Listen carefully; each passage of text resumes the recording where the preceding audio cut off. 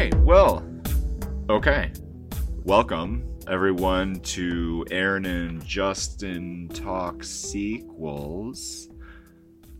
Shit, that was terrible. Why did you say that like that? I don't know. I think it's hearing myself. It's screwing me up. You gotta forget it. Just forget it. And you do the intro. I want to hear what intro? you got. Oh, okay. All right. And 3, 2, 1. Welcome, everybody, to Aaron and Justin Talk Sequels. I am Aaron. I'm Justin. Today we are talking about Aliens with an S, which is the sequel to the 1979 movie Alien, directed by Ridley Scott. So Aliens is directed by James Cameron, came out in 1986. Yes, that is correct. You know your dates. Good job. I wanted to get it right off the top.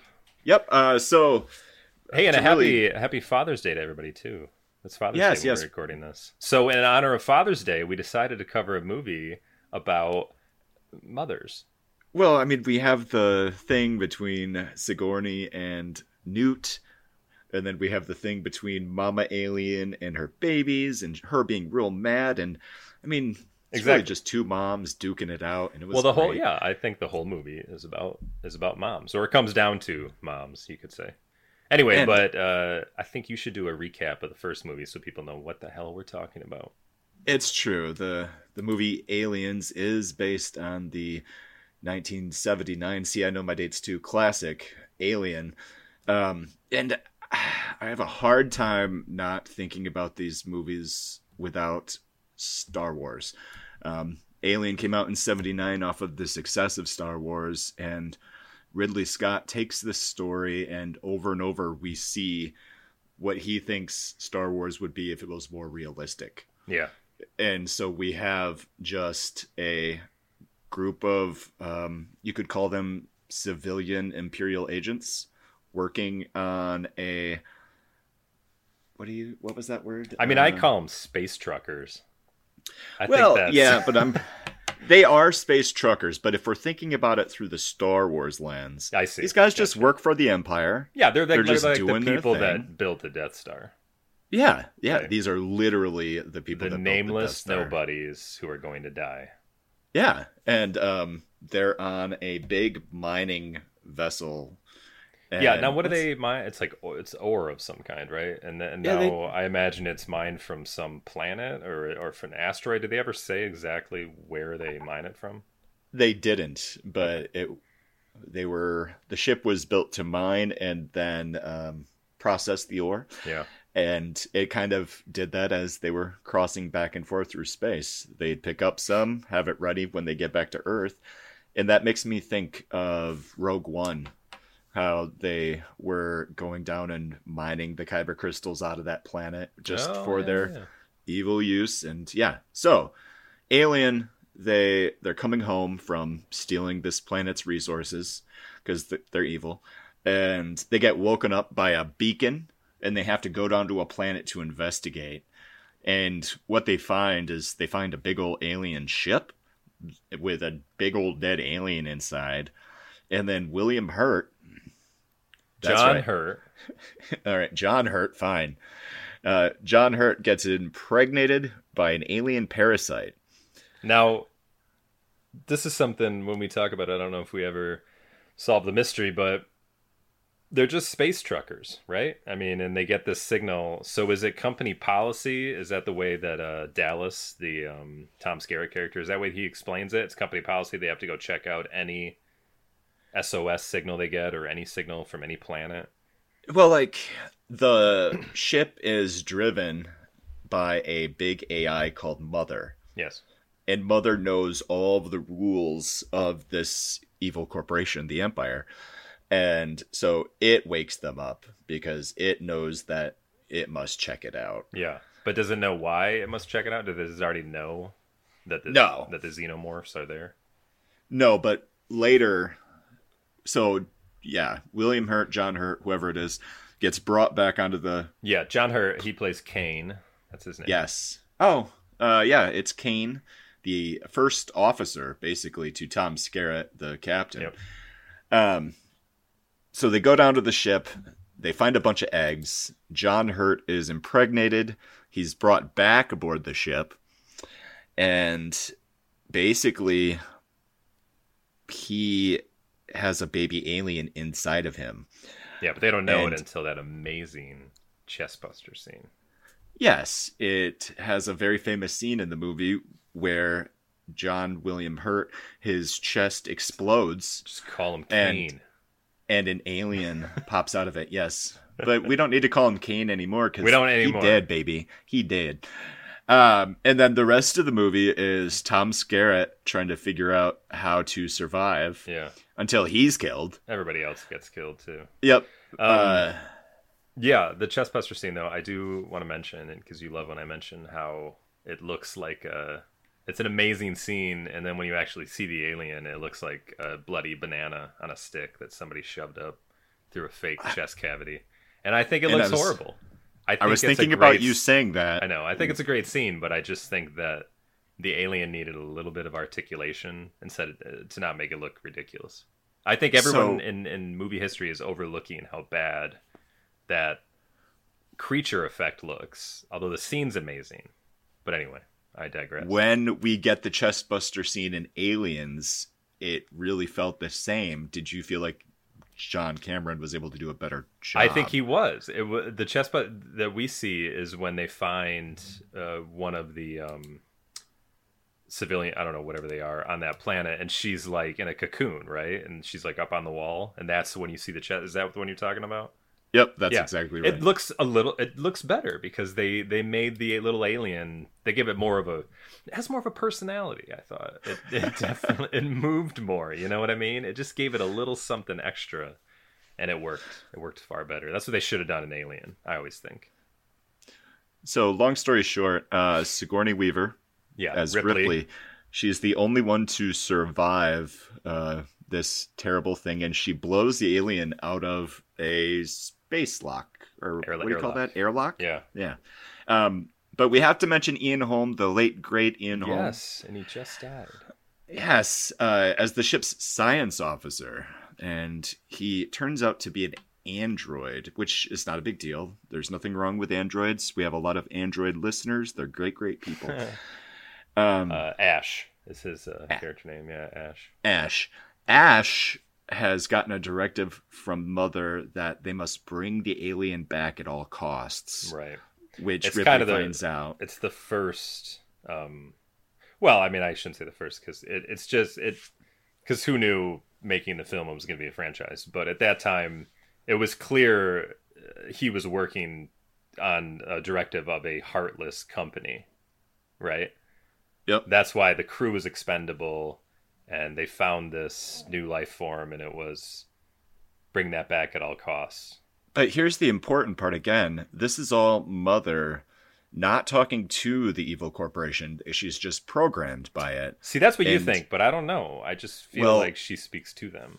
Aliens kind of covers that by the fact that once Ripley gets back, they have absolutely no idea what happened. And so we'll get into that when we get into Aliens, but yeah. Paul Reiser seems to know what happened. Does he until he meets Ripley? I don't think so. Well, we'll get into that. Yeah, God bless Paul Reiser. Do you watch Stranger Things? Oh yeah. Oh yeah, I really liked him in Stranger Things. I know, and it took Stranger Things to wipe the kind of lame memory of Mad About You out of my brain, right? I mean, because he was always cool in Aliens, and he did a couple other films, I think. He did a bunch in the 80s. He was hot. Right. Hot, and then the Mad About You thing, it just turned him into a, sitcom funny guy. So he lost any, I don't know. He didn't stick in my brain as a Sean Astin, like, yeah, he's doing other stuff now, but he was really cool in the 80s. So I kind of just forgot about Paul Reiser until he was on Stranger Things again. And I was just like, Paul Reiser was in Aliens, man. He gets a pass for that. Yeah. Yeah, he absolutely gets a pass. So, Alien. What other details do we want to cover about this movie that are relevant to the sequels? Ripley's the only survivor. That's a good thing. And she goes into hypersleep again at the end of the film thinking, man, I took care of that problem. I'm all by myself. But hopefully I can get home, because she's in an evacuation shuttle, so she wasn't on the main Orion Nostromo, right? It blew up, Right. so she's on the escape pod, and she thinks she's heading toward home. Yeah, she talked about the frontier being about 2 weeks away, whatever that was. I don't know if that was the right word, but they expected a short hypersleep. And as we find out, those machines have some life on them. Yeah. I want a sleep pod that's that dependable. That's amazing. It's like an old Twilight Zone episode, you know? That's how it felt absolutely to me. is. So the success of Alien, which is huge, leads to a sequel, and it takes time. Like, they were immediately the producers, the guys that really, do you remember their names? The Brandywine Productions team of Carol, Geiler, and Hill, just classic producers that have been doing stuff forever, and I'm pretty sure they're still like, we can do Star Wars better than Star Wars. Immediately want a sequel. There's a bit of a fight. Now, why didn't Ridley Scott return for a sequel? I don't know. I didn't see that covered anywhere. I didn't see it covered either, but they may not have even asked, but it's probably in some book somewhere, because we know about Ridley Scott's amazing run after this. Yeah, he went on to Blade Runner. And then he went on to other films. So you're telling me Ridley Scott wanted to do Legend instead of Aliens? Although, to be fair, whatever the Alien sequel would have been, it would not have been Aliens if he had done it, because I'm fairly certain that's heavily James Cameron. I mean, that was his idea, right, to do Aliens. I mean, they picked up Cameron in 1983, who was in the middle of making Terminator. Yep. And he's like, sure, absolutely. Takes a pass at writing the script. The studio's like, nah, that's gonna suck. And he keeps working on it while he's making Terminator. And he later goes on and says that parts of Terminator are kind of a dry run to see what he's able to do with aliens. Right. It's hard to look back and think that Terminator is a dry run of anything. I don't see anything in Terminator to me that would be like, oh yeah, that was later reused, in Aliens. I have to admit something. I don't think I've seen Terminator in 20 years. Are you... I watch Terminator at least once a year. That's how much I love that movie. Really? Oh yeah, I love that movie. The only thing I will say that definitely pops up is Lance Henriksen. So he appears. He's one of the cops in Terminator, if you remember. Oh, yeah. Well, no, I did not remember. So he, of course, pops up again as Bishop. Yes. And, I mean, I think the most important crossover into Aliens is that James Cameron went back to the future and he grabbed Kyle Reese, to get him to play the role of a lifetime. Yes. With Hicks. That's so funny. I mentioned Lance Henriksen, and then you, who haven't seen the movie in 20 years, grabs one of the main characters who also, of course, appears in Aliens, and I didn't even recall that. Like, I immediately saw him, and I knew. Yeah. And so I started looking, and the other big James Cameron player in Aliens, who is it? Oh, this is my favorite one. Hold on. Oh, yeah, Bill Paxton. Yeah, Bill Paxton. Of course. What did he do in Terminator? He was a punk at the beginning. When Arnold Schwarzenegger's character first comes back and he's all naked and he's walking through, he's got this huge mohawk and he's like, hey, look at this guy. Yeah. And they pull a knife on him and everything. And Schwarzenegger beats the hell out of them all and steals their clothes. Oh. So that's it. Paxton doesn't have a big role. But from that movie on, correct me if I'm wrong, he may have been in James Cameron's prior film. I don't believe so. I'm pretty sure that's where he started with Cameron, and then he went on to appear in a number of Cameron films after that. Cameron's one of those guys that really hangs on to the people he likes. So after Aliens, Paxton, was he in anything other than True Lies? Oh yeah, Titanic, of course. He was the explorer in Titanic. The Explorer? Remember? I've only seen Titanic once. Okay.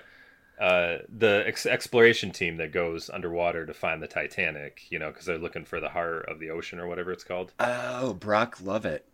Yes. Is that his name? That's his name. Come on. I would love if you just knew that off the top of your head. Oh yeah, Brock Lovett. You don't forget a name like Brock Lovett. You absolutely. Anyway, do so not. he's the one that talks to the old lady, and she's the one that tells him a story about Jack and Rose, right? Oh. So yeah, that's Bill Paxton's other James Cameron thing. But he's great in True Lies too. He plays the shitty car salesman that's trying to bang Schwarzenegger's wife. Rest in peace. Yeah, Bill totally. Bill Paxton. He was a great guy. Great. And for many years, I mixed him up with Bill Pullman, but everybody has, and whether they mix them up or not, they always mix up the names, if anything, Mm-hmm. Game over, man. Game over. But no, that's not even the important one.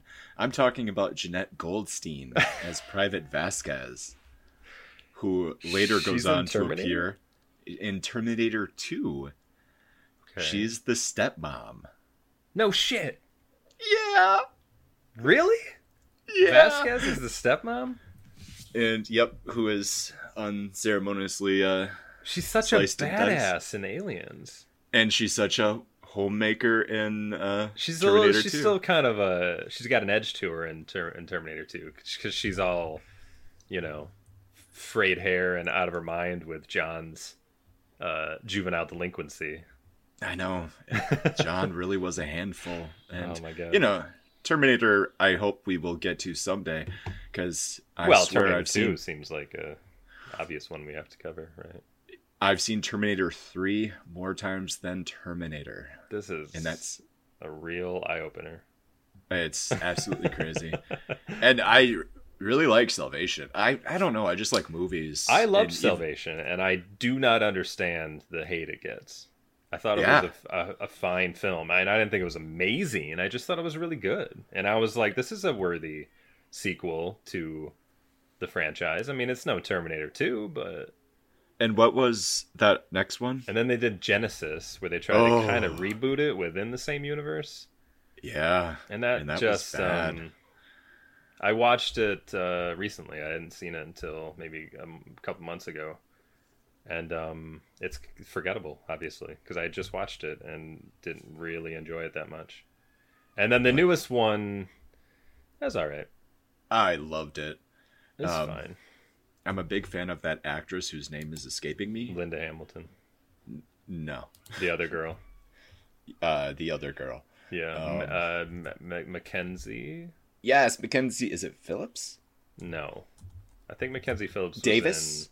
Mackenzie Davis.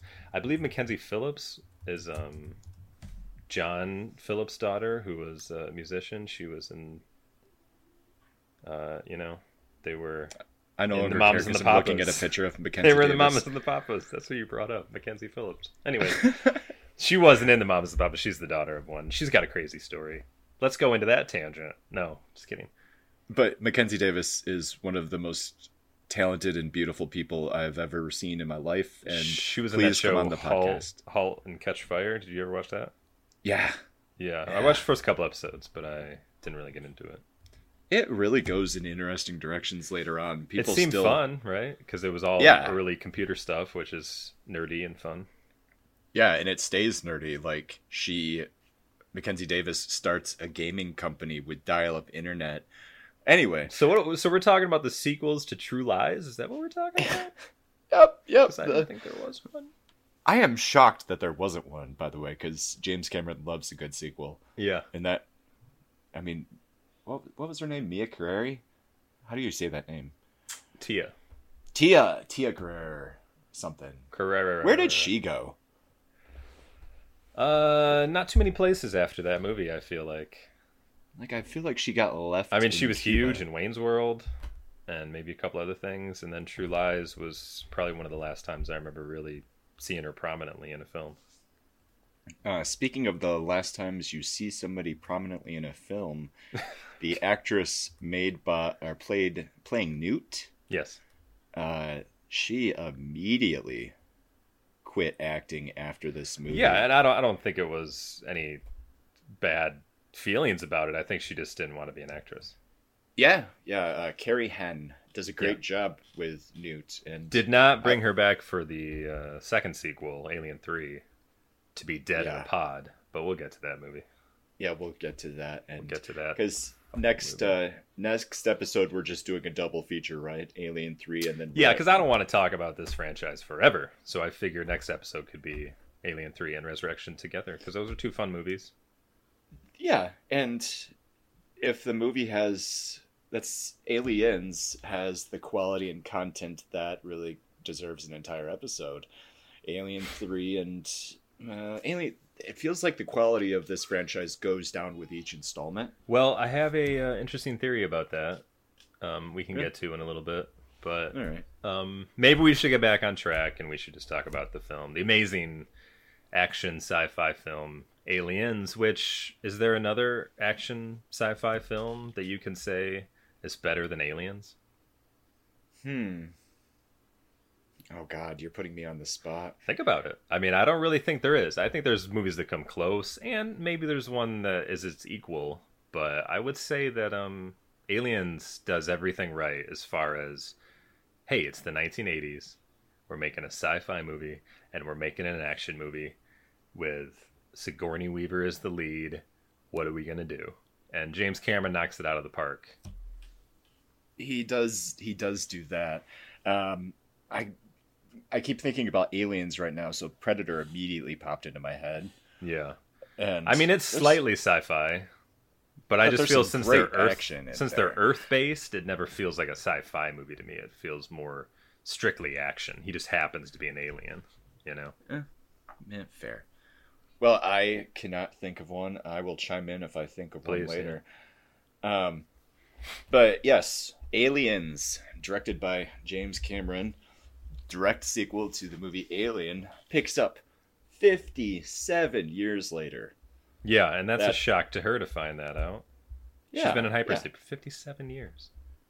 And as it turns out, not much has changed. No, nothing at all, except now they wear their collars up on their sports jackets. Yep, it's basically gone from the 80s to the 2010s, and because when Paul Reiser first enters, he has that. Are his sleeves pushed up too? I forget, but I know he's got like his collar up on his jacket or some shit, and I'm like, oh, it's the future. So yes. So the movie kicks off with Weyland Yutani, the company, and they go and find her space shuttle that left the space evacuation capsule, whatever, that left the Nostromo in Alien. She's been in hypersleep. She thinks maybe 2 weeks, maybe 3 weeks, maybe a month. Turns out, Paul Reiser tells her 57 years. 57 years. So she's floored. Yeah. She's just absolutely excited. Well, now, we should mention there's a extended version of the film. Yep. Which is the one I watched. Yes. I've seen both of them. That's probably the one I watched most recently. And I'd seen it before, but I did recall that, and I think Sigourney Weaver was a little upset that they cut this part out, but they cut out the part that she had a daughter. And wait, that's not in the original? No, it's not. It's cut out of the original version. Oh wow, I've watched it so many times that I the mention of her daughter's cut out of the original, and or is not in the theatrical version, and the whole storyline with the people living on that planet and Newt's parents finding the alien and stuff like that, that's all cut out of the theatrical part. Right. Now, I will say, to good effect. I think it was in my opinion, it was a good choice. I don't think any of that I think that stuff's fun for an extended version, and it's perfectly fine, but it's not needed for the theatrical version. And I would say there's no need for her to have a daughter. I know why she had a daughter, is because then you go, oh, now Newt's like her surrogate daughter, and I see this connection. But I don't think that's needed. I think you definitely get that connection with her and Newt, especially when she's fighting the alien queen at the end, who's defending her children and that kind of thing. You don't need any of the knowledge that Ripley had a daughter originally anyways in order to feel their connection at the end. So that's why I think they made a good choice in cutting it out if they had to. I can see that. Yeah. But in reality, I enjoy them both. Yeah, they're So perfectly fine. pick your version and stick with it. They're both great. The thing that bothered me, I guess, just as a parent, is just like, really? She is like gonna go mine some ore and be away from her kid for however many, like a year or something, just to be a miner? I'm like, Right. mother or father, whoever, it seems like if you're gonna be away for a year, it better be serving your country or something. You know what I mean? Like something important where you expect that kind of sacrifice. But just to go do a job of mining metal out of a planet, you're gonna miss your child's, like childhood or something. It just seemed crazy to me, and I think that may have, in my opinion, that may have also led into the fact where they were just like, she doesn't really need a daughter. That'd be weird. Why would she leave her behind that long? Makes total sense. And yeah, it takes away from Ripley as the strong character if she. Well, does it take away? That's hard. I don't know. I don't think it takes away, but I don't know. Yeah. I just think it's so well done that when she forms this bond with Newt, that it doesn't matter what came before anyways. I think it's pretty genuine just watching the theatrical version, That's all. That's all I was trying to say. Yeah.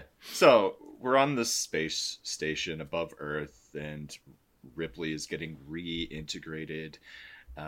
And she's hanging out with Paul Reiser, and he's kind of showing her the ropes. Burke. Yeah. Carter Burke. J. Burke. Well, Carter, working for the evil corporation, has other things in mind with Ripley.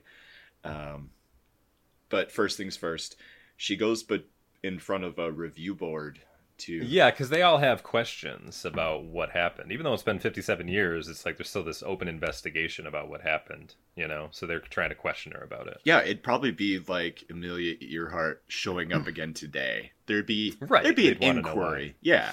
Yeah. So I'm sure they also, I mean, she blew up like $1 billion mining facility too, so it's kind of like, hey, I know it's been half a century, but we just kind of want to know why you did that. Well, I don't even think they know that. Like, I'm sure they had a file that said Nostromo missing, and they just have never known what happened to one of their giant mining ships.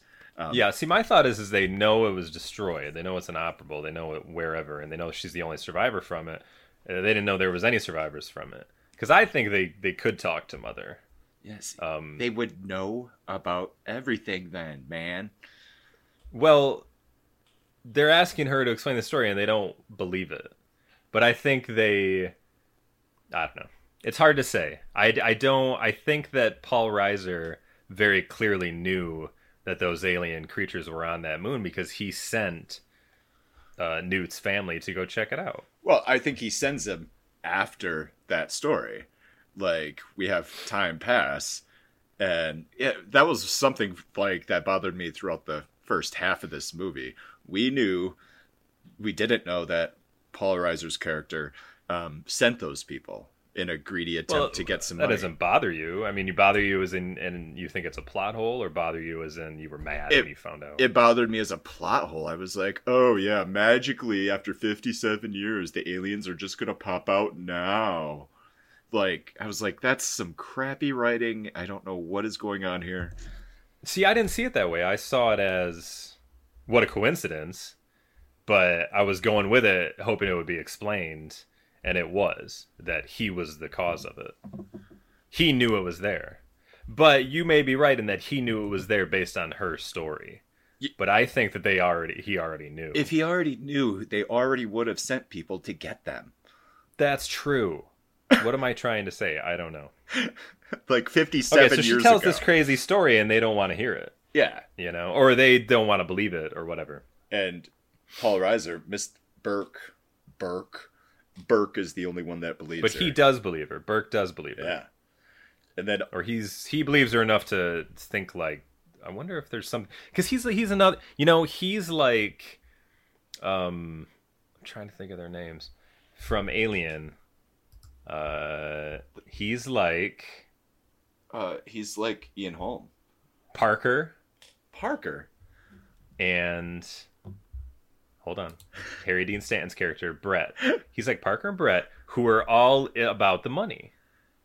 They're like, they have this plan. We want more money for this mining expedition. These are the two characters in the original film. Uh, and that's Carter's drive as well. Oh yeah. He's all about the money. He wants to make a big discovery. He wants to be rich. He wants to make a name for himself and make a lot of money. So I think that's why he takes a chance on Ripley's story. And you're probably right. And then from that crazy story, he's like, well, if she's right, this could be an amazing find. And that's why he sends the colonists out. Do you know who he reminds me of? He reminds me of Newman's character in Jurassic Park. Just this a little bit sweaty guy that wants to be rich, and he's willing to do whatever it takes to get there. Oh, yep. Newman. That's another series that we should totally cover in the future. But Newman was like an idiot, you know what I mean? Like he was the patsy, I guess, for this company. Whereas Burke's he's kind of everything on his own. Yeah, he may be a patsy, but at the same time, he's the one that also is kind of the brains behind it. Yeah, he's totally playing it on his own. So anyway, bunch of colonists on the original planet from the original movie LV-426 just suddenly stop communicating. And Burke lets Ripley know, and he's basically launching a mission to go with Marines to go and figure out what happened.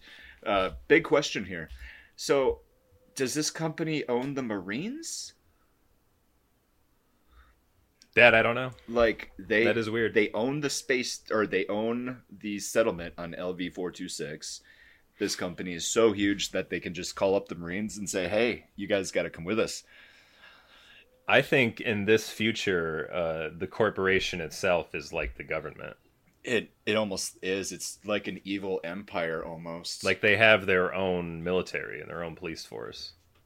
So if Ridley Scott's take on Star Wars from Alien was, this is what space would actually be like, him just making it grounded in reality, what James Cameron did was, this is my version of Star Wars, where they wouldn't be stupid stormtroopers, they would be Marines, and they would act like soldiers that we recognize. And so, again, we have this great humanizing of the Star Wars experience by, it's absolutely, they're just stormtroopers, man. That's all they are. Pretty much. I can see that. But, so there's that. There's a couple other things we discover from this.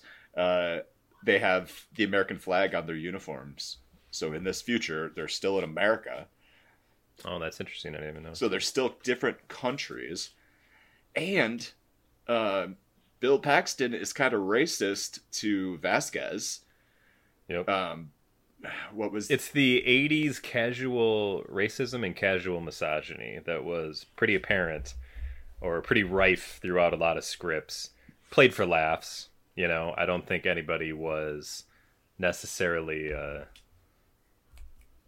don't think they were mean about it, you know what I mean? I don't think they were evil about it. I just think it was literally played for laughs, just like everything else. Well, no, but frankly, it wouldn't be acceptable nowadays, but it's pretty common in the movies from the past. In this future, though, James Cameron is so bleak. He's like, there's still going to be countries, the corporations are going to steal all the money that they can, and there's totally still going to be racism. Like, it's a very dreary form of the future. Well, it's hard to see beyond. I mean, I think unless you're a like one of the classic sci-fi writers like Bradbury or Isaac Asimov, the guys that really had a scientific brain, they could see a future that would be more based in reality and based in fact, and they see how positive things would turn out. But if you have a great storyteller like James Cameron, it's hard to see beyond your generation. I think when you're in the 1980s and you want to make a future movie and you're a film director and you're a storyteller like James Cameron, I think it's hard to see beyond the negative of the Reagan era. You know what I mean? Like, you'll see a future, but you're only going to see a future built on on the present you're living in now. That's the way I see about it. That's why a lot of future movies by a lot of these filmmakers are kind of bleak. I just don't think they have that Gene Roddenberry kind of, vision of the future where everything's peaceful. I like that, man. Where was I going with that? I completely forget. Oh, they were bleak, yeah. So they jump on a ship with a bunch of stormtroopers, and they're going... Yeah, because Ripley wasn't interested in it. She kind of just got a normal job, right? She went back to working on the Death Star, you could say, right? Yeah. Front loaders, whatever thing, body loaded, whatever they call them. Foreshadowing, her use of those big machines later. Does that count as a trope? Because that's a trope that's so used now, but I don't... What? Like, oh, look, I'm going to show her using this forklift now so that when she uses it later, it's going to be amazing. Yeah, I don't know if foreshadowing is a trope. I would just call it foreshadowing. Well, but we don't even need that. It's a cliche, I guess, That's like saying that you have to show Rey getting trained before she uses the Force. Otherwise, how does she use the Force? I don't know. Anyway. Yeah, I don't know. There's just this, you want to bring the audience along on the journey with you, so I guess you feel like you need to throw some things out there just so they can have that experience like, oh, right. I don't know. I think, you know what? When you see that image at the end of the door, the music ceases and the door opens and she's in that full body forklift thing, I think it's a more amazing of an image and more of a badass image because it was already briefly seen in the beginning of the movie. I don't think it would have as much power if it just appeared out of nowhere. So I do think that's the importance of foreshadowing. Sure, whatever. What do you think about that? I want to talk about these Marines more. So they're on the ship and we're getting to know the Marines. Right. And again, we have... Well, I just wanted to fill in a little info that Burke is really trying to get her to go, but she's not interested. Why would she want to go back? She's not going to this. She's not dealing with these aliens anymore. Her life's moved on, blah, blah, blah, blah, blah. But she keeps having nightmares about it. And I think Ripley feels that she can't move beyond it unless she faces it head on. Yeah. It's something in her that... So she calls up Burke and says, like, all right, I'm in. But, how are we going to do this? We got to do this right. So Burke, kind of reassures her, like, look, it's a military operation. We got all these Marines. You'll be safe. You'll be fine. And the commander, it's like his first or second mission. Gorman. Gorman. So he seems like he knows what he's doing, but obviously we'll find out he's not really up for the task. I really like his arc, by the way. Yeah. And we'll touch on that in a little bit. So the Marines. Yeah, Gorman's in charge. He's lieutenant. Al Matthews is the next in line with Sergeant Apone. And he's Apone. He's the cliched, tough, grizzled, has a cigar in his mouth at all times. Army right officer. Carl Weathers wasn't available, I guess, so yep, that's exactly they got right. This guy's his twin to appear in this one. We've obviously got Bill Paxton as the comedic relief, Hudson, and then Paxton's the comedic relief, but he's also I can't think of the word I'm trying to say. He's almost like this. He becomes the guy you worry about the most too. Like you're just waiting for something bad to happen to him because he's complaining the most. And you want him to die, but you also want him to be okay. See, I don't want him to die. I didn't feel like I wanted him to die. I just knew that he was going to, and I was just like, man, like, where's this? The suspense is killing me with this guy. Like, when is he gonna get taken out? And I just need to say it again. Kyle Reese as Hicks. Michael Biehn.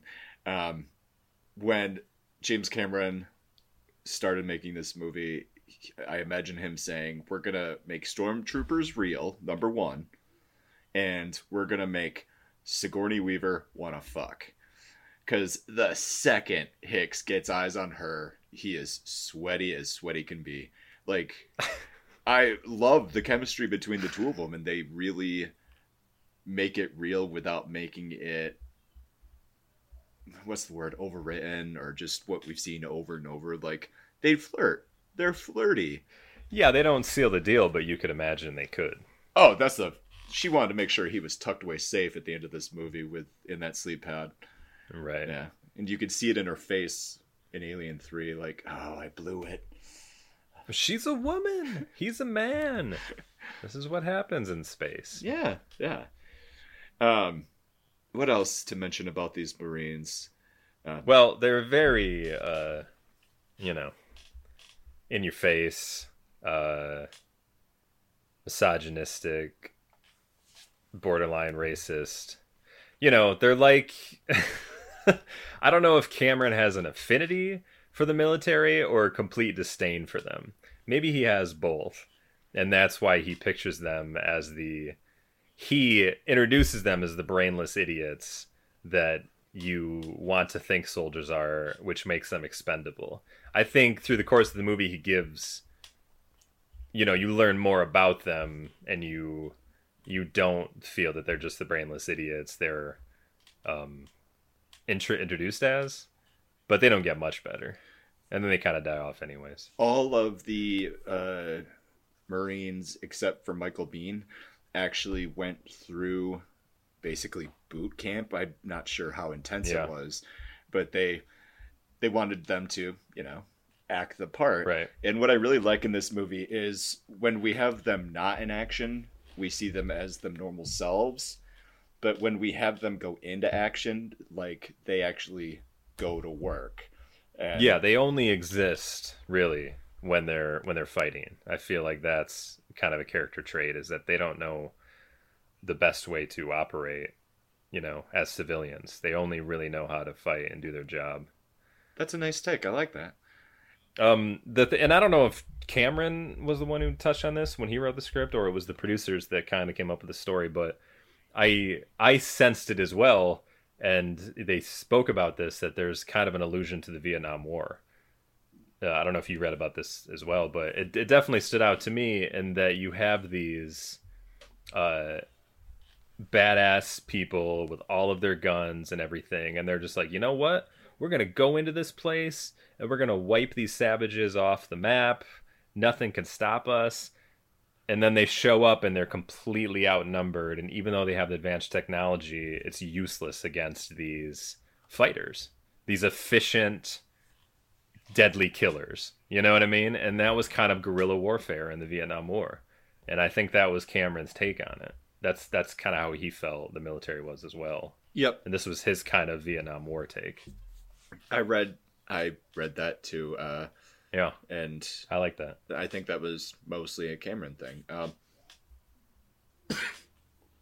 Also, this movie proves that if someone just had a gun on the Nostromo, the movie wouldn't have been very long at all. Right, because in this movie, you know what I mean? We have you only have an hundreds. alien. Yeah, singular. If Ripley had just everybody. had a car, she runs one of these things over in a car. Exactly. Which, but in the movie Aliens, Cameron's like, they're like, hey, what do you want to do for a sequel? I got a great idea. I'm gonna have more than one alien. Oh, like two? No. Like many. And we're gonna put an S on the end of the word. It's gonna be aliens, plural. Yeah, and so they're just like, make that movie. In theory, how many settlers did they say there were? It was like 147. It was, I don't know. I just picked that number out. You're pretty close in my mind.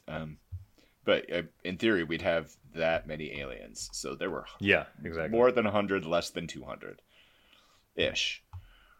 Now, here's my other question about aliens, and even Alien. Does the xenomorph only exist because it used an alien as a host, or would the alien look different if it was another host? It would look, but since a human is the host, is that why it looks like a xenomorph? Well, the aliens themselves are xenomorphs, and I think that's supposed to mean they. What is the definition of that? I'm looking it up as we speak, but we later find out that yes, there can be different kinds based on the host. Yeah, because Alien 3, it's a dog, right? So it gives it more of a four-legged approach. But you're right, the head and the whole sleek xenomorphy thing does exist, probably no matter the host. Because the queen, right? The queen looks like a xenomorph in I guess that's what I'm imagining. Yeah, that thing was just crazy. And I like this take again. Like, they look at Star Wars and they say, hey, look at all these friendly aliens. And they go back and they say, chances are the aliens are bugs. Just disgusting, intelligent bugs. And all they want to do is reproduce. And this is the alien that we got. And there's hundreds of them on this settlement. And they're going down there to figure out what happened to these settlers and destroy them if they have to. And what do we get? We get the ship. What do we get? We get the ship coming to the planet, and they land on another one of those little vessels, like in the first one. The big ship comes, and there's like a little yeah. reconnaissance military vehicle, you know, right? That comes from the ship, and then they land, and then they have like another driving thing inside that, right? Yeah, they've got a Batmobile in there. They got a Batmobile. There you go. And they go and they check out the station, and there's nobody there. Place is deserted. Deserted. Totally. They don't know where they are. Although they have the heat-seeking body things or whatever, so they can check movement, so they see that they're all somewhere, but they're not anywhere. Which version did you watch for the podcast? Well, I watched the original, the theatrical version maybe 3 weeks ago, and then I just watched the extended version maybe a week ago. So the biggest thing for me is just that there's a bar there, and it just says bar. Like, that was weird. That's all. I don't remember. There was a bar, and it like a restaurant bar, like a drinking place bar. Yes. Okay. Not a pole for people to dance on. Well, yeah. I mean, that makes sense. I mean, it's a colony, right? So they got to have entertainment and places for people to do when they're not working. Yeah, I guess so. Now, what do they do there? It's a big fusion reactor. Yeah. What do they explain? Yeah, so was the purpose of the colonists? I mean, the colonists were just hanging out. The big fusion reactor is the entire colony allows for colonists, but also is changing the atmosphere. It's so terraforming the planet. Terraforming, isn't that it? Yes. Gotcha. And they see all of the little beacons for all the people underneath the fusion reactor. Yes. Actually, maybe one of the heat exchanges of the fusion reactor, whatever. But it's nice and warm there. So they get in the Batmobile and they go to check it out. And what happens? All dead. All of the residents are just like glued to the wall by the aliens to be used as hosts. And then we get our own chestbuster scene where there's a better chestbuster scene. And Ripley and Gorman and Burke are all in the vehicle, and they're watching the Marines' body cameras and everything, and listening to their microphones. She gets to witness the scene again, and I think that's great acting on her part. I love that part. I mean, she's a great actress, so I shouldn't say like, oh, this part's great acting. But I just love that part when she's watching it and she like grabs her own chest, and you can tell she's like reliving the nightmare of the Nostromo over again. You know, just watching the new chestbuster scene. Yeah. So for her, there's little doubt that they're in trouble now. Like, at first, she didn't even want to sign on to this movie, and James Cameron talked her into it, but she gives it her all. Yeah. And yeah, new chestbuster scene. They discover the aliens are for real. But they burn it, you know? Yeah. They and I think that sets it all. That sets the whole movie off right from there. Because they killed the young. And now all of the aliens come out from hiding.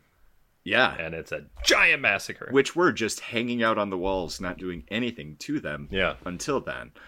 Great effect. I love that one. That was. And it all looked practical. I mean, we're talking 86, so those aliens were just people running around being scary. Yeah. And the aliens in here feel like they have a slightly different design than the alien in Alien. Yeah, they definitely do. And I like it. It's a nice little upgrade. So yeah, they burn the baby. Aliens come up from everywhere. They're getting their butts kicked. Oh, and we should mention that none of them, well, not very many of them, have ammunition because, whoops, they're near a fusion reactor, so they don't want to blow the place up. So they're told, gather all your ammo up and throw it into this bag, and this one guy's gonna be in charge of it. Now, I can't imagine that they didn't have a ton of ammo on them, so everybody handing one piece of ammo was just kind of ridiculous. I thought, like, well, they obviously have extras, as you find out most of them do anyways, you know. Yeah, because Vasquez immediately pulls out a couple of replacements for their giant guns that are strapped to their body. Her and I don't know the name steady cams of the other guy. I don't even know if I caught it. Anyway, so they get their ass kicked. A lot of people die, and of course the guy with the bag of ammunition, it gets caught fire and explodes, so they are down all that ammo as well. Ripley's the only one that knows it's a fight they can't win, and this is when the inexperience of Gorman takes over. Or the inexperience, yeah. Gorman just freezes up, and Ripley takes the lead. She takes the Batmobile, and she plunges right into the reactor, right towards these people. Yeah, goes and gets them. She's got to save them. Yeah. I mean, if it wasn't for her taking control, they'd all be dead. Well, so she rescues a couple of them. Yeah. So who do we still have? We have Hicks. We have Vasquez. Bishop. We haven't talked about Bishop. There's another android on this mission. Yes, absolutely. She finds that out early on. It's not a surprise this time that he's an android. Right, and she just distrusts androids so much because of Ian Holm that she just wants Bishop to stay away. So yeah, Paxton lives. Vasquez. So she lives. has her prejudices too, just like any person. And it's not really an arc for Bishop, but because he's an android and he's kind of like just smooth. Right. But Ripley has a nice arc where she goes from not trusting him to trusting him to really being upset. It's like your best friend at the end. Yeah. Well, I'd say Hicks is probably your best friend, but yeah, Hicks is... Bishop comes in as a close second. Hicks is a little more than best friends, if you know what I mean. So she drives the Batmobile out of there, and they're like, all right, let's just get off this planet and blow up this whole place. Paul Reiser. I just said Paul Rudd. Paul Rudd. Paul Reiser is all like, we can't do that. And Hicks is like... this is $1 billion installation. It's very expensive. I can't authorize that. Well, with the corporal now dead, Hicks is actually the one in charge, so I think it's his call. Yeah, and in his smoothest voice, he looks at Ripley and says, I think we're going to go into orbit and nuke it. Blow it up from space. Just to be safe. It's the only way to be sure. Oh, my God. And they have that look at each other. It's brilliant. Yeah. So, they call the ship down. Hey, come pick us up. No problem. And there's a problem. Yeah, and I mean, it makes sense, but yeah, it's just so convenient that an alien pops up where she landed and takes out the pilot. She crashes while she's fighting. And yep, so now they're screwed, and they're all stuck on the planet. Absolutely screwed. And it's getting dark, as Newt points out. We haven't really talked about Newt being introduced. I was just going to say, this is before or after they find... But this was after they found Newt. Yeah, they find Newt is a surviving colonist, like the only surviving colonist, or only non-abducted colonist. Yep, and she's just a young girl who's managed to survive there for, I don't know, weeks? Yeah. Months. And, I mean, exactly months, just because it took them probably months to get to this planet once they figured out that... I see, right. Yeah. And based on her living quarters, where she's kind of hiding out, it's pretty trash, so it looks like she's been there for months, I would say. Yep. And she's adorable. But I already, Sigourney Ripley wants to, care for her. Yeah, she's the only one who can break through with Newt. And Newt... Gorman does an awful job of trying to communicate with her. Oh, God. In that, interrogation scene. She's just pointless. She's wasting our time. And I'm like, this is not how you talk to a kid, you idiot. She's not going to tell you anything. Like, that's how he talks to his stepchildren. That's just exactly... Exactly, right? Yeah. You catch more flies with honey. That's all I'm saying. But yeah, they're screwed. They're stuck there. Yeah, Newt's there's no way to get off the planet except for Bishop, right? They come out at night. He's night. Up there in the ship as well. Oh, no, Bishop's with them. Oh, Bishop is with them, right? But yes, and he can radio communicate for another ship. So that's their only plan. So what they have to do is, Newt's like, hey, it's getting dark. We got to go. They come out at night. We have to go take shelter. So they go back to the colonists, the control center. Areas. Yeah. And they just hunker down for the night. And the sentries are...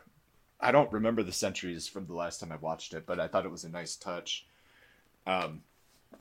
Like they put up the weapons. Yeah. And they were just automatic guns that detected motion. Yeah. And we get to watch detecting weapons as there's a tunnel from there to the fusion reactor that the aliens are using to navigate. And they set up two in there, and you get to watch the rounds go down and down and down as the aliens approach. And that thing must have killed hundreds of them, or a ton of them.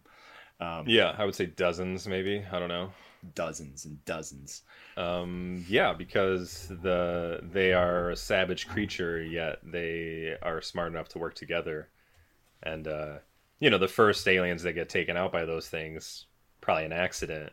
But I think they also realize that the more that sacrifices themselves, the more ammo will be lost. So I feel like it's almost a kamikaze mission for a lot of them. Oh yeah, I could totally see that. Like that's how I just think bugs would think. Like they don't care. But they're smart. It's like the majority rules. They sacrifice themselves for the greater good. Yeah. Or the queen told them to do it, whatever.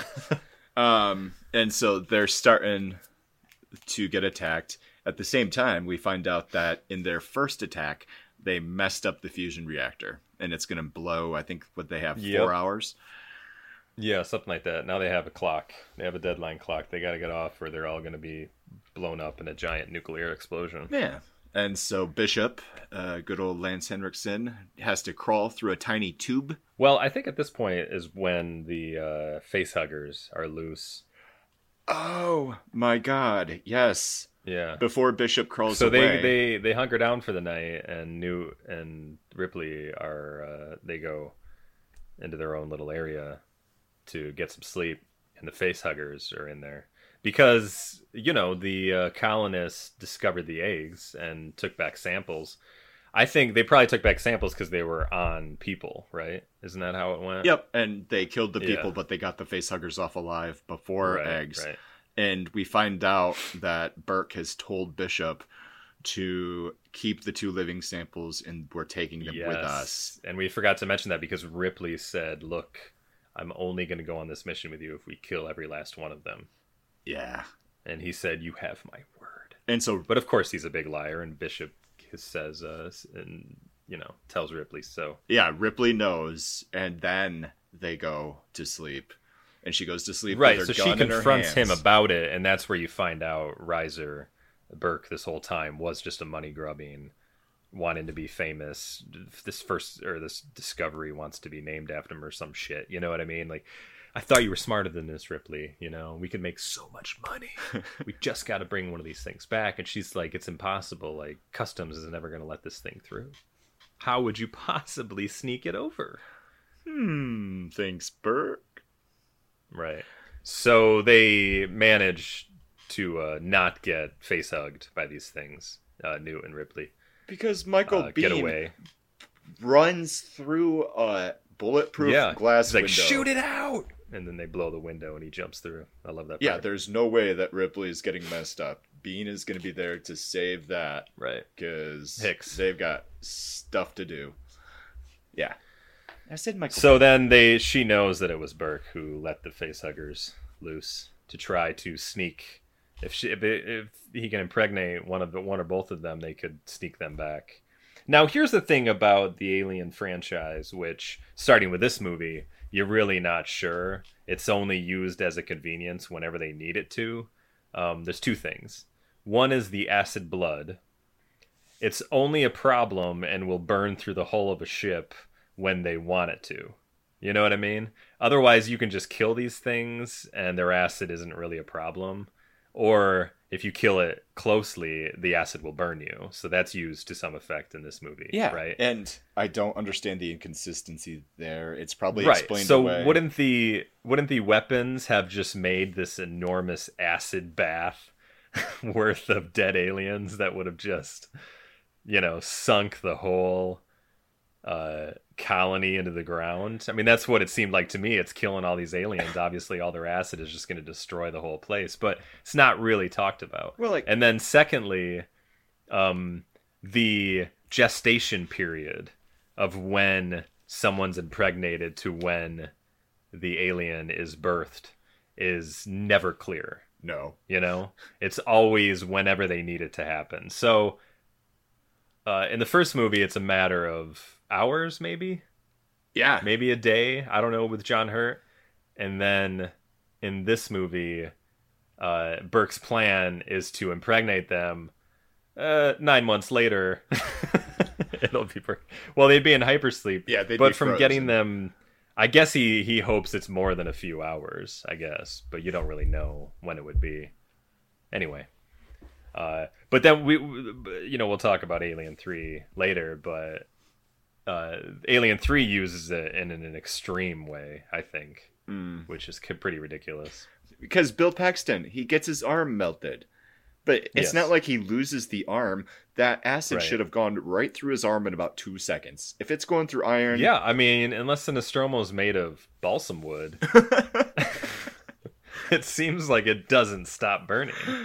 You know what I mean? Yeah. It literally keeps burning. Then when it hits the floor, goodbye to your floor. Yeah, it took better go in the basement. Still going into the basement. Yeah. So, but maybe that's a correction from the first movie. Maybe that's what James Cameron wanted to do, is just it just should be lava. You know what I mean? It just should be some acid that burns, and then it's no more. It's very possible that it doesn't do much on organic material, which is why they can have it for blood, but it also is really acidic towards metal. Because they have to store acid somewhere, in the real world, and I think acid's I mean, it doesn't burn through jugs. Glass and some plastics. Yeah. So yeah, if my Breaking Bad knowledge is correct, and I am sure that it is, there's certain plastics it won't burn through, but metal it can burn through. Remember that? Do you remember some of the first episodes? Yeah.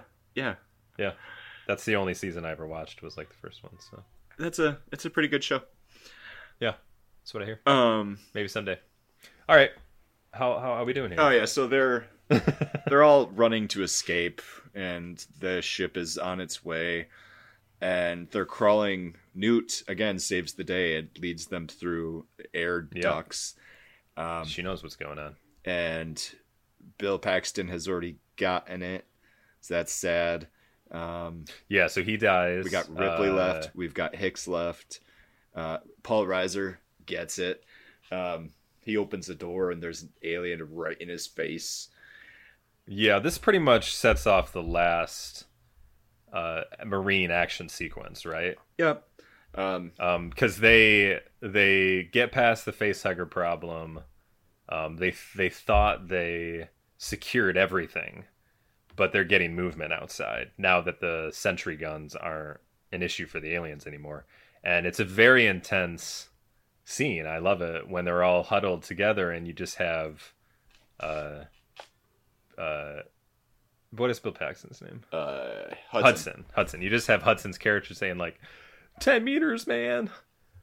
8 meters. And they're like, that's impossible. That's inside the room. I'm reading it right, man. It says it's 5 meters. And Ripley's like, we looked at everything. The floor, the doors.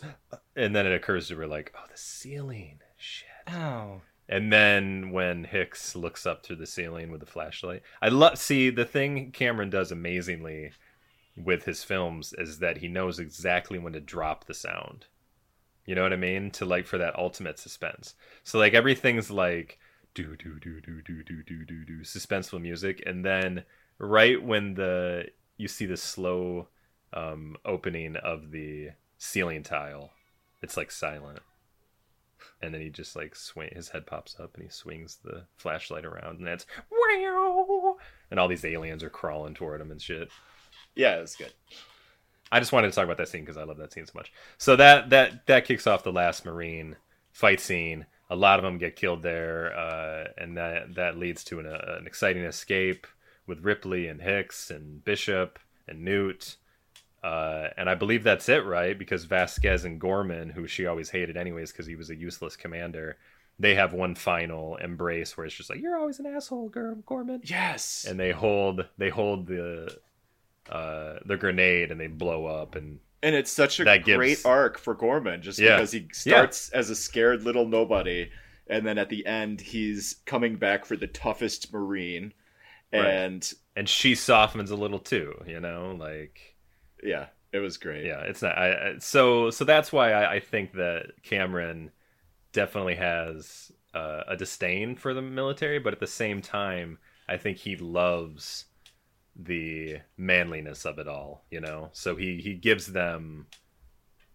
He shows them as idiots, but then he gives them each the important ones. He gives a little bit of a character development, so it does work at the end of their story arcs. I don't think there's a director better at strong female characters. Yeah, I mean, especially since he created Ripley and Linda and Sarah Connor. It's hard to say another director that had two such iconic action heroines. Yeah. All right, so. The Marines had their final battle. Yep. And Bishop is now like, look, I can crawl through this little thing here, and I have to get to this one place that I can radio control the second evacuation shuttle. I'll bring it down here. I'll jump in it. I'll come pick you guys up. Deal? That's a plan. So he takes off to do that. Yep. And... well, like, then it's the Marine final battle, and then they escape. Oh, he did that before? Yeah, he started that. So he's off doing that. Yeah. Okay. And then we have the final Marine battle, and then they crawl through the air ducts to where Bishop and that's when Newt is lost. And, Newt gets taken. And Ripley, having a special set of skills, goes to get her back. And quite an affinity for the child now. Yes. Seems to like her quite a bit. I think she's like, free kid. When does Hicks get injured? Because Hicks get injured and he's kind of it's out of commission. It's right away. I don't remember why the alien popped up and did that. Because they were basically, we're not leaving. And then he's like, okay. And then we see them flying into the reactor. Yeah, they find Newt gets lost in the air ducts, and then they find her, but she's under the grating, and that's when another awesome shot of the alien coming out of the water. Yeah, which is pretty sweet. Yeah, that takes Newt, and they can't get through the grating fast enough. But I feel like he gets injured around that point. That sounds anyway. Bishop has the ship now, right? So they load into the ship. Yep. She says, "We're not leaving." He's like, "We're not leaving." Yes, that's but it's going to blow in like 27 minutes or something like that. He said, we've got plenty of time. We've got 27 Yeah, we got plenty of time to leave. Yeah. And then she's like, well, we're not leaving. Okay, well, now we don't have as much time. So this is the part of the movie that really, like, maybe I saw it originally and then I hadn't seen it for many years, maybe like 15 years or whatever, that I always remember. And it's the part where she is in the elevator going down, or the lift, whatever you want to call it, and she's getting ready. And to me, that was one of the most memorable scenes, just because of the way it's shot, the action with the lift going down, the music, and the wind. I also love the use of wind in films. You know what I mean? Like, and Cameron uses wind through all of this last part of the film, you know? Like, where the wind is just constantly, or whatever it is, you know, it's just this air that's just blowing her hair around. And it's just making everything just have this feel to it that just feels very suspenseful and scary at the same time, you know? Yeah, this is, like, the most iconic scene of this movie. I wouldn't say the most iconic, but it's an iconic. Well, like, this sequence. I think the most iconic is what I mentioned before, where the door opens up and she's in the suit. Well, yeah, like that's what I mean. Like this sequence is like the big. But that comes after. That's the next sequence, though. It all. Yeah, because that's after they get back to the ship. Well, they first see the queen, so she gets in there. Yeah, so she's getting ready. She goes down to find Newt with it because she has a tracker on. Yep. Yep. And she gets to the gross alien walls, and she picks up the tracker, and it's fallen off a Newt, and she freaks out. Meanwhile, Newt wakes up with an alien egg in front of her, screams. Ripley blows it to hell, gets Newt out of the wall. Another point where sound is used to an amazing effect, because she finds the tracker, it's all over, Newt's dead. There's no way to find her. And then when she hears that scream is when the music kicks back in, and she's just like, there's hope again, and then she goes off and runs and finds her. And you can see it all on Ripley's face, and I love it. I love her in this movie. If you watch, and again, if you didn't know anything about her having a daughter that died, you wouldn't even need you didn't need any of it to get her connection with Newt. I think like you need to watch this movie and then Ghostbusters back to back just to see whether or not she cares while she's in Ghostbusters, or if it's just a paycheck. Or Ghostbusters 2. That should be. I think Ghostbusters and Ghostbusters 2 is all about working with those guys. I think that's why you do those kind of movies, is because you want to work with Dan Aykroyd, you want to work with Bill Murray. Oh yeah. You want to work with Harold Ramis. Absolutely. And Ivan Reitman. You know what I mean? And Ernie Hudson. Harold Ramis. So anyway. And Rick Moranis. Holy cow. Yeah. How could you turn down? I mean, you will be able to be in scenes with these people. You're going to want to do that movie. Even when they were doing Ghostbusters, you knew how... I think she knew how classic these guys were, these comedians, Like, someday these guys are going to be the revered comedians, we'll always remember. So I think she felt lucky to be in that movie. We need to fit those movies in when the new one comes out. Yeah, I was excited to see that this year, and then they, had to push it back to next year. Yeah. I hate it. We were talking about other sequels, how you always wanted a Fifth Element sequel. And now you feel like that will never happen without Ian Holm. I mean, he really was the linchpin of the whole movie. Forget Bruce Willis. Forget Mila Jovovich. Well, he could always... I mean, his purpose, though, could always be... I mean, he was part of a brotherhood, right? So it could always be, another brotherhood could be part of it, I mean, he's pretty easy to recast. And not recast his role, but to have a new person in it. Yeah. But anyway, I was thinking about everybody wants sequels. Everybody wants a Goonies sequel. And I'm just like, what? This is going to be horrible. You know what I mean? Yeah, I don't see that working. No reason for a Goonies sequel to exist. It's only fun to see everybody back together. I get that.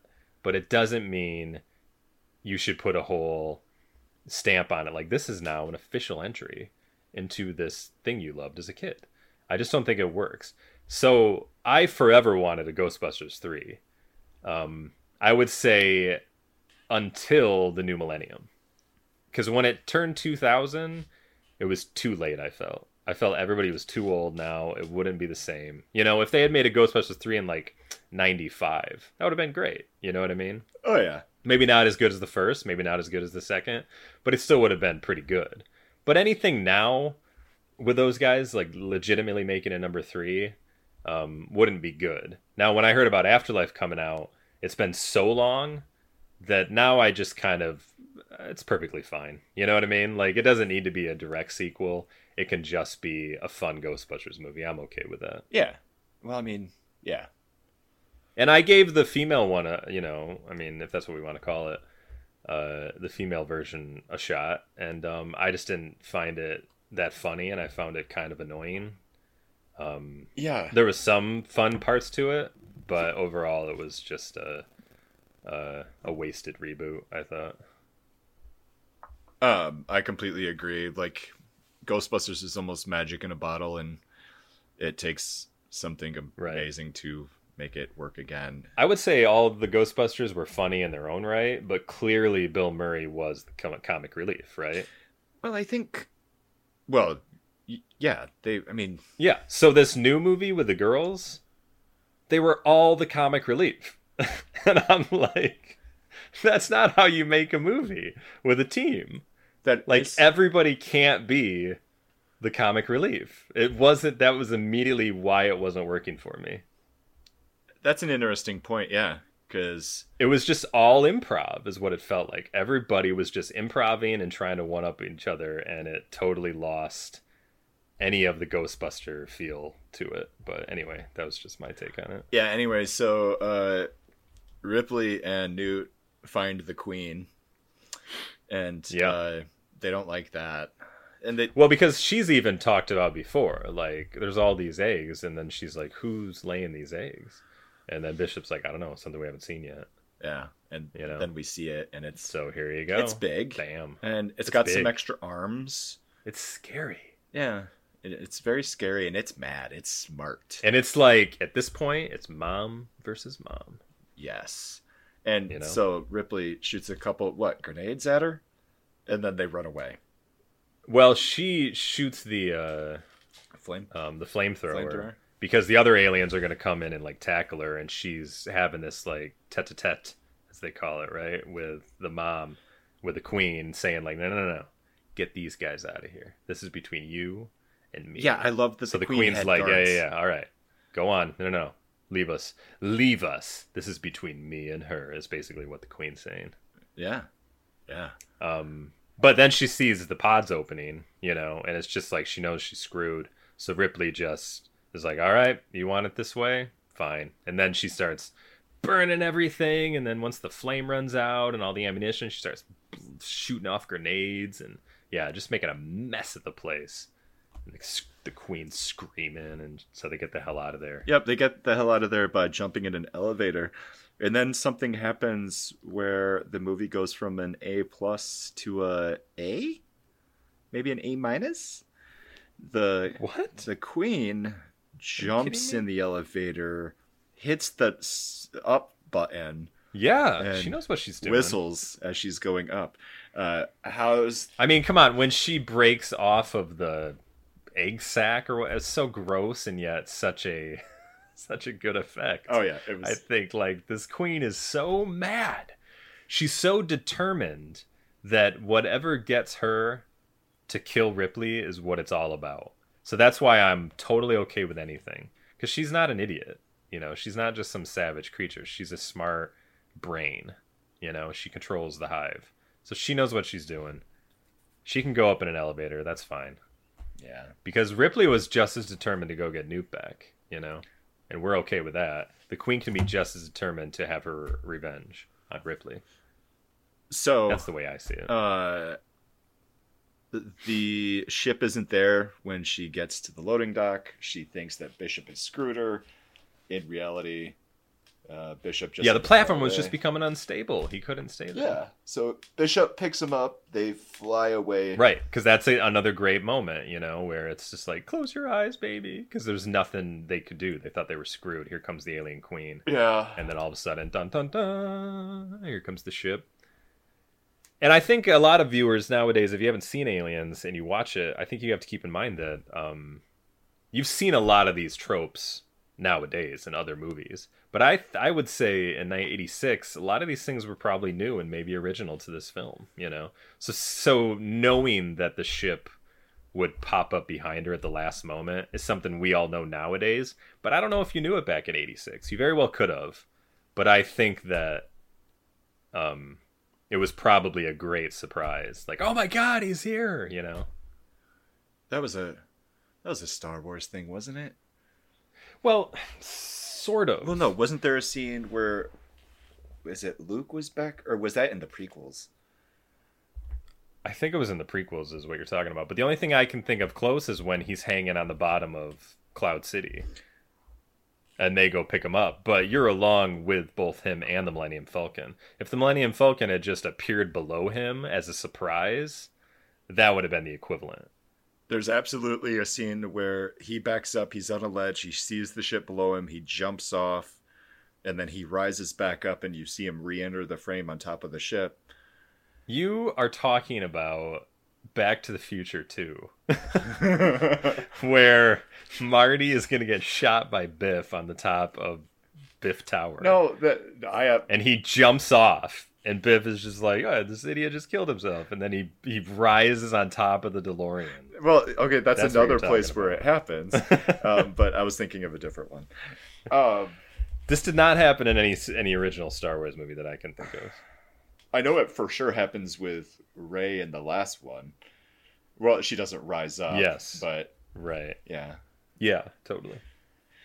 Anyway, my point was, I don't know if it was a trope in '86. I think it may have been pretty unique to this movie, or at least around that time period. Yeah, like, I think we get a lot of everything we expect from the 70s and 80s, and that's a good thing. Right. And, from what I read, I think a lot of people wanted to end it here, right? Like, this would be the ending. It would be a great ending. Or is that the Alien film? I think that was the Alien film. The Alien film, where they just wanted to end it with her getting on the shuttle. Yeah. But they do the same thing here, which is a little uncreative. Thank you, James Cameron. Well, this is the part that he understands he's in a franchise. And so part of being in a franchise and also doing a successful sequel and bringing the original fans along to the new ones and making new fans out of your new film is also following, not copying, but following some sort of blueprint for the first film. So you have to blow it out. And since there's that add-on scene, or there's that add-on ending to the first film, I think they were totally like, we need an add-on to this film as well. But if it's badass, then that's fine. People will forgive it, from knowing it's an add-on or whatever. Yeah. Anyway, they get back to the main ship, and they all go to bed, and everything ends happily ever after. The end. And that was Aliens, the 1986... Oh, wait. Are you just skipping ahead? No. So they get off the ship, and they're literally just in the hangar bay. And Bishop's talking, and he's all happy that he did a good job. Because he's like, I did good? Yeah. She's like, you did good, little Bishop. And then the queen... And then all of a sudden... God. It goes in, everything slows down, and there's milk everywhere. Yep, and Bishop has just been torn in half by the queen that hitched a ride. With the tail. Yeah, with her big tail. So the queen hitched a ride on the landing gear, which coincidentally he had some trouble getting back into the ship. Right, which was awesome. Leaving.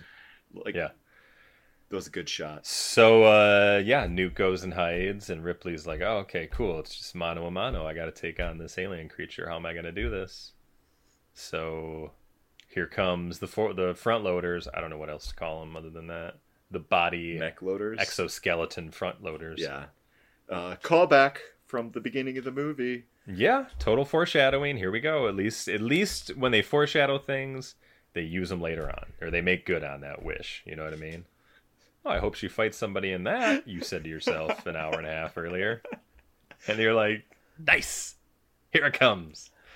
Excellent. I think that's the most iconic scene. Yeah. Because when that opens up and she says... Get away from her, you...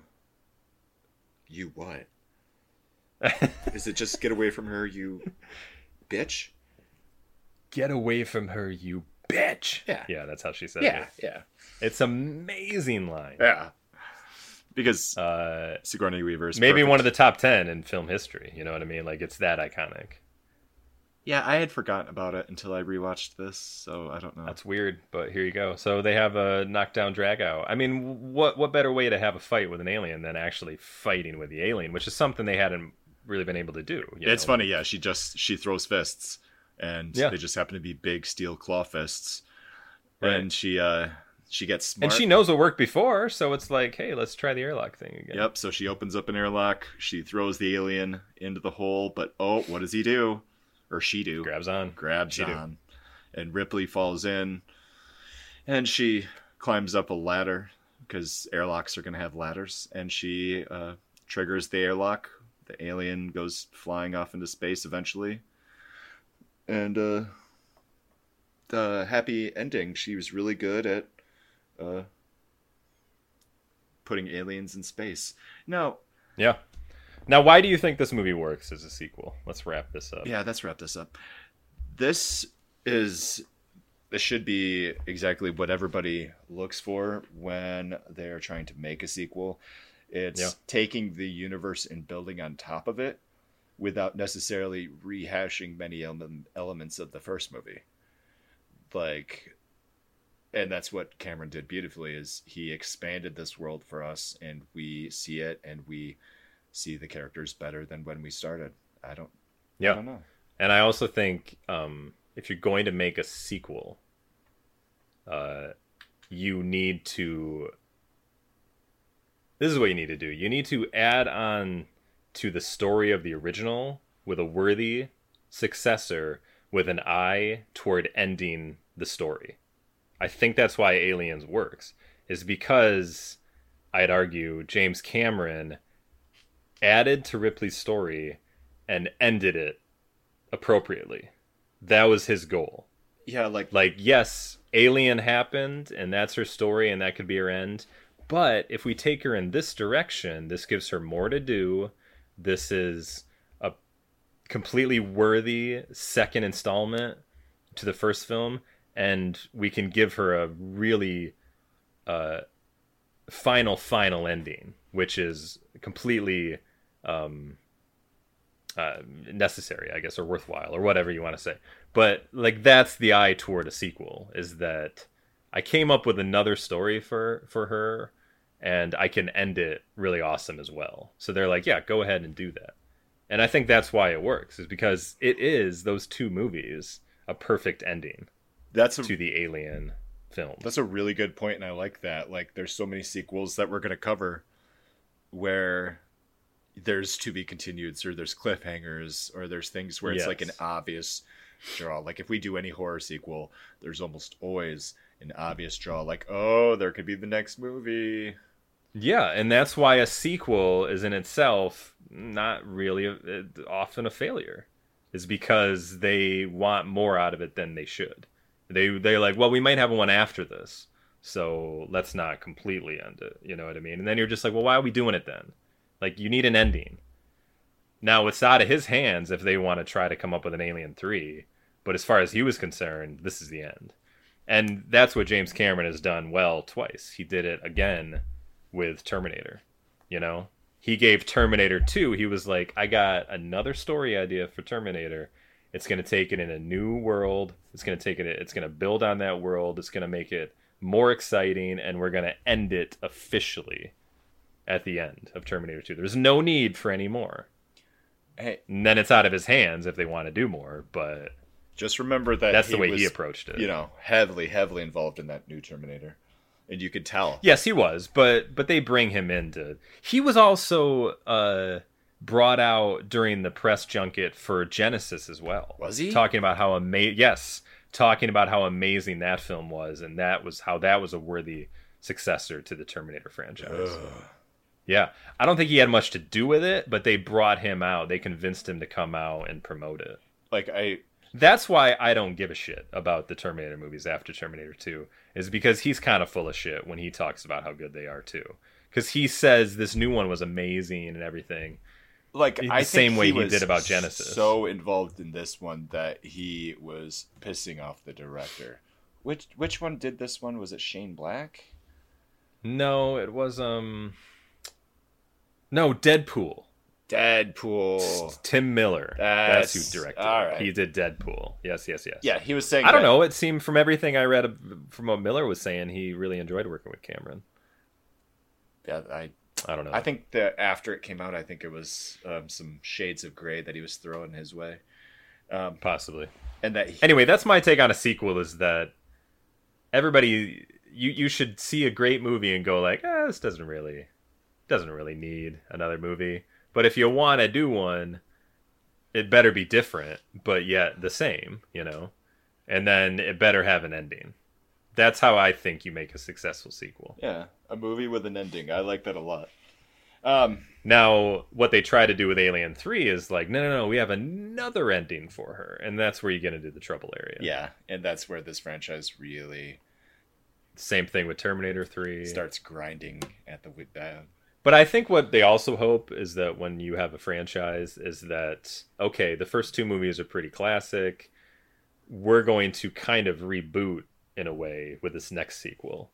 And that'll start a new franchise off. You know what I mean? Right. So I think that's what they were kind of hoping with Terminator 3, for instance, is that would have started a new franchise where it's more about John now. Because, like, Sarah's story is ended, so now this one's about John, but that also didn't work. And we'll talk about it more next week, but yeah, the producers who are still at it for all these movies have actually approached Sigourney Weaver with a spec script to continue on the story of Ripley. Yeah, and this thing gets crazy, that story. I can't even begin. But yeah, Weaver was like, yeah, I'm not really there. It doesn't sound good, though. Like, you know, like, I haven't... it sounded interesting to see it, but I just don't think it sounded good at all. I haven't heard, like, details of the pitch. I just heard that they approached her. Yeah. So you should read up on it. It's pretty interesting. But, yeah, so Aliens ends with Sigourney Weaver and Hicks and Newt, all in cryo hypersleep, whatever you want to call it. And Bishop, yep. He's just in although he's kind of torn apart, but he's an android, so he's okay. Yeah. But why does he need to be in cryosleep? So they're hiding. Yeah, I don't know. So they're heading toward Earth, right? Yeah. Isn't that the idea? Yeah. And yeah, it just there you go. Freezes on their face of Newt and Sigourney Weaver's faces in cryosleep, and then they start. It freezes. They're frozen, but then it just dissolves. Yep, and I went through the credits, and there was no cutscene showing some surprise revelation. Yeah, right. There's really no reason for anything. Like, it's done. The story is done. Yes. Until next week when we cover Alien 3. And, yes. So next week we will cover Alien 3 and Alien Resurrection, a double feature. Yes. I think we can fit both movies in one podcast. I think that would be a smart... I think we can. I think we'll spend more time on Alien 3 than we will Resurrection, even though I love me some Winona Ryder. I submit that Resurrection's a better film than 3, but only because it's more fun. It may be dumber, though. It's but definitely dumber. But that's a good note to end on. This is Justin.